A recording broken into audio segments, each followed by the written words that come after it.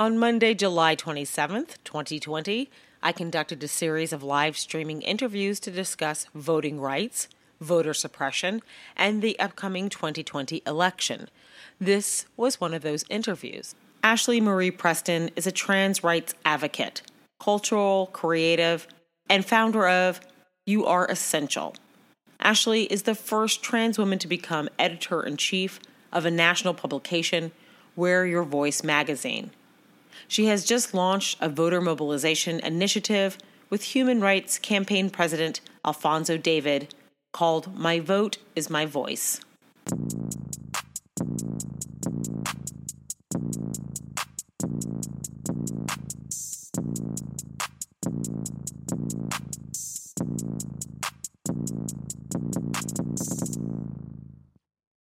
Ashley Marie Preston right now.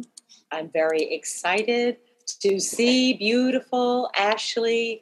I'm so happy to see you. How are you? Wow, and I am so sorry because I was just running around doing my thing, 2 hours of sleep today, some kind of allergy on the lips, don't know what's happening, and then I still have my scarf on, so I was like, let me show up. First of all, you owe me no apologies. I just said to everyone how busy you are. And I said that I'm so blessed to have you even for a few minutes because I definitely need to know about what you're working on because it's always wonderful. When I talk about activists and advocates who really make a difference and change, I'm talking about you. I'm talking about Shannon Watts. I'm talking about Rebecca Coakley. This is the top echelon of people that are making a difference in the world. And I want people to also know Ashley can't do it all by herself. We have to help and support, okay? We can't just be like, oh, you're doing such a good job. Thanks. No. Help these organizations. So please, first, I want people to know a little bit about you and what brought you into activism. Sure. So my name is Ashley Marie Preston, and I'm originally from Louisville, Kentucky, moved out here to LA at 19 years old. Didn't have language to describe trans identity, but I knew that it definitely was not a safe environment to explore expression or any of that. And so came out here, got a job, got discriminated against on the job once I transitioned, and then quickly I saw the ways in which structural and systemic transphobia and anti-Blackness conspired to destroy my life. And so I ended up losing that job. I lost the apartment. I was on the streets, and most people would panic, but they would in the back of their minds know that I can just go to a shelter. And so, but unfortunately, my definition of womanhood wasn't in alignment with theirs. And so I was denied services. And I was so desperate that I was willing to go to a men's shelter even, but they wouldn't even have me. And the 2 times they did, I was actually sexually assaulted both times. And so what I got out of all of that was even through the moments in which I had been stabbed and attacked and almost left for dead and robbed and all of these different things, I still came through it unscathed. I don't have a record. I don't have a lot of the health disparities that many of my trans siblings do.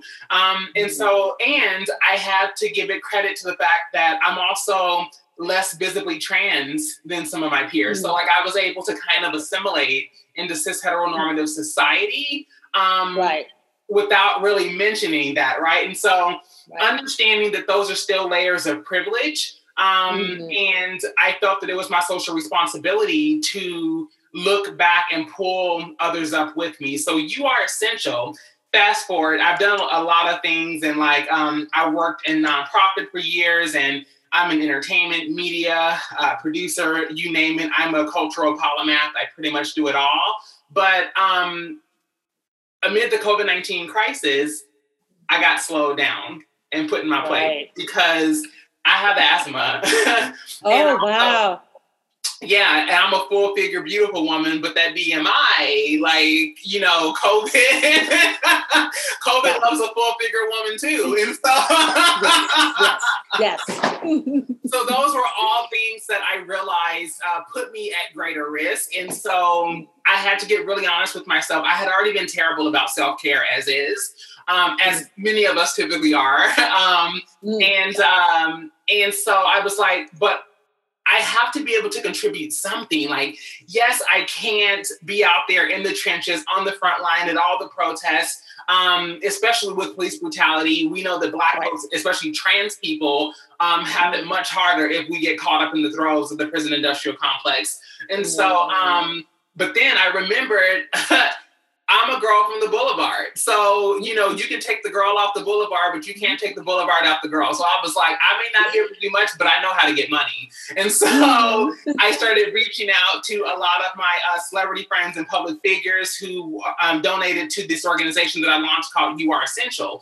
And so You Are Essential funds grassroots organizations that are serving vulnerable communities who are disproportionately impacted by the pandemic, but also acknowledging that these conditions existed pre-pandemic. And so we're experiencing the overlap of pandemic, racial, and health. And so we then expanded more recently to become year-round. And so we have a fiscal sponsor and are doing pretty amazing social impact campaigns with other folks who we partner with LeBron James, Megan Rapinoe, Sue Bird, all of these other folks. And we're trying to save lives, but in a way that also addresses the systemic barriers, right? We can't afford to put a Band-Aid over a bullet wound. We have to dismantle the system from the root.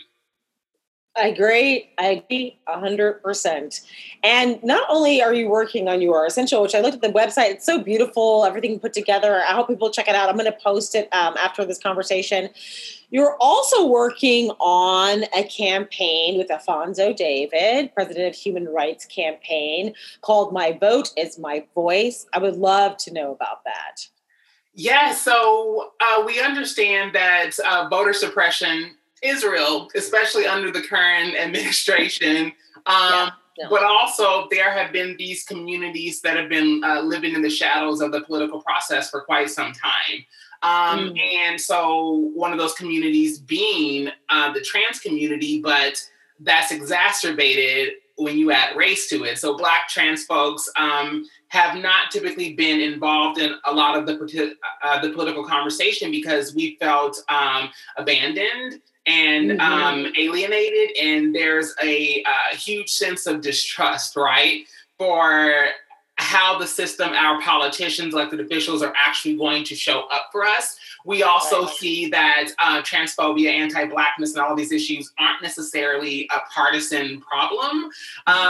We know that it exists on both sides of the aisle. And in fact, sometimes, you know, I've had to have these conversations in progressive spaces. And so the Human Rights Campaign has definitely had a past and a history around how they engage Black folks, communities of color, and trans folks specifically. And so we understand that we can't heal what we don't reveal, right? So we understand that, like, we have to get to this place where we're willing to try to move the needle forward, because these resentments are beefs that we have with one another, especially the ones that we had in the primary. It's like drinking poison and expecting someone else to die. And so I was like, you know what? They reached out. I was already going to be headlining the National Trans Visibility March. Who's the one that brought me on. And so because of COVID, we had to like recalibrate and figure some things out. But I think it's an amazing opportunity, especially as a Black man Alfonso's a Black man in an organization where there are folks looking to be able to like pick things apart. And so we get to model what solidarity looks like. And so we're talking about how to vote, how to protect yourself in the process, know your rights, breaking through and busting a lot of these myths that are happening, because we know that disinformation or misinformation campaigns were huge in the 2016 election. And we started to see a resurgence of what some of those dialogues and conversations and tactics look like in the digital space.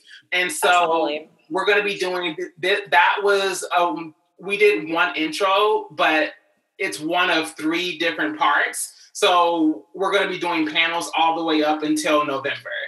Excellent. Yeah.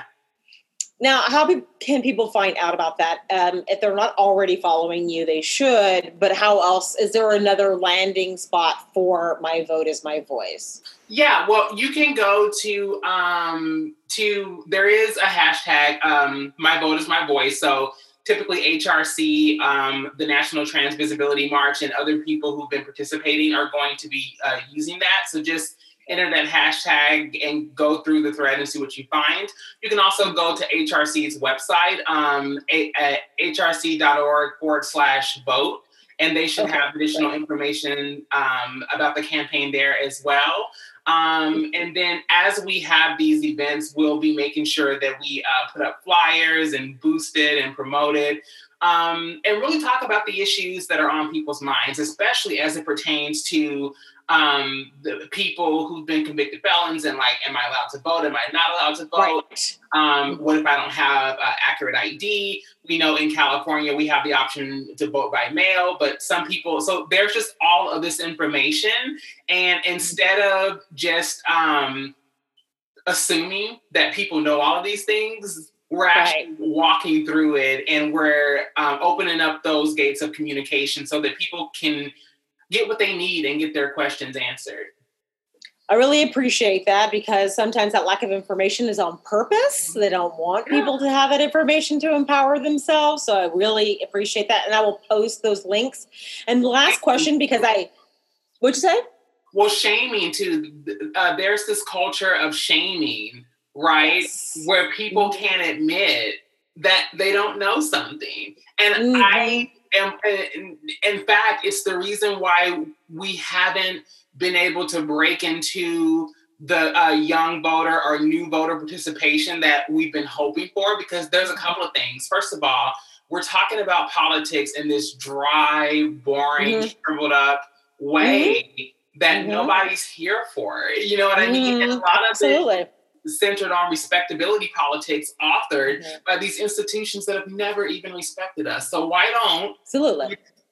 Right? So why don't we talk about these experiences in a way that feel real and authentic for us, and in a way that, I think allows us to be not only one-time or one-off participants, but that allow us to be a part of the ongoing conversations around how we're going to shift the social ecology around these issues that impact us every single day. Absolutely. And I have one last question. If we get this authoritarian administration out, what would you like to see in the first 100 days of the new Democratic, I would be Biden, right? What would you want to see? What one policy would you like to see implemented right away in the first 100 days? There's quite a few things, but I know that Elizabeth Warren had some amazing plans around COVID-19 and how to actually safeguard not only our health, but our economy. And then also we would want to go ahead and make sure that we address our foreign affairs, because, we're pulling folks out of the Chinese embassy, like closing that down, and we're making enemies over here. So we have a lot of bridges to rebuild. Luckily, other countries know what's up right now, you know what I mean? And so but definitely these international relationships are important. And I think, again, the top two, it would have to be COVID, obviously race, police brutality, defunding the police, which has been what Black Lives Matter and other Black movement organizations have been asking for. So basically, again, addressing the overlapping pandemic, addressing race, addressing the environment, and the fact that COVID-19 is a direct result of the ways in which we've been abusing the planet, thinking about how to create green jobs out of those opportunities to heal the planet and ourselves. And that's pretty much what I would want to see personally. Obviously, we talked about these communities, again, like the Black trans community specifically, who even in the middle of a pandemic have seen numbers soar in the murders. In fact, I just read about one right before I got on here, and I'm pretty sure they used her birth name instead of her name. And so we'll be learning more about that. So definitely, I think if I could leave anything with you all and impart one thing, know that as we're talking about voting, we need to make these conversations accessible to people who have different experiences than us, because we can't afford to be single issue voters. We can't afford to have a single axis interest when it comes to human rights, dignity, and resources that we all need to thrive. Agreed. I really appreciate your time. I know it's precious. I just have to tell you that my husband's a big fan. He's too shy to get on camera, but he's there. He's saying hi. He met you at the conference and was like blown away by you in Washington, D.C., what you had to say. So you have a big fan in me, but also my husband. So I just needed to say that. So I know you're busy. Please take care of yourself during this time because we need you. And I look forward to sharing all this information on the projects that you're working. Ashley, I really appreciate you. Thank you so much. I appreciate you. You as a person, I appreciate you, but I appreciate your work too, okay? I understood what that meant, actually. Right after the game, I was like, oh, okay. Just wanted to make sure. So I want you to enjoy the rest of your evening, but we'll talk soon. And thank you for the work that you do. Thank you so much, Maya. Thank you for listening to this special season of Obscene, election coverage and voter information.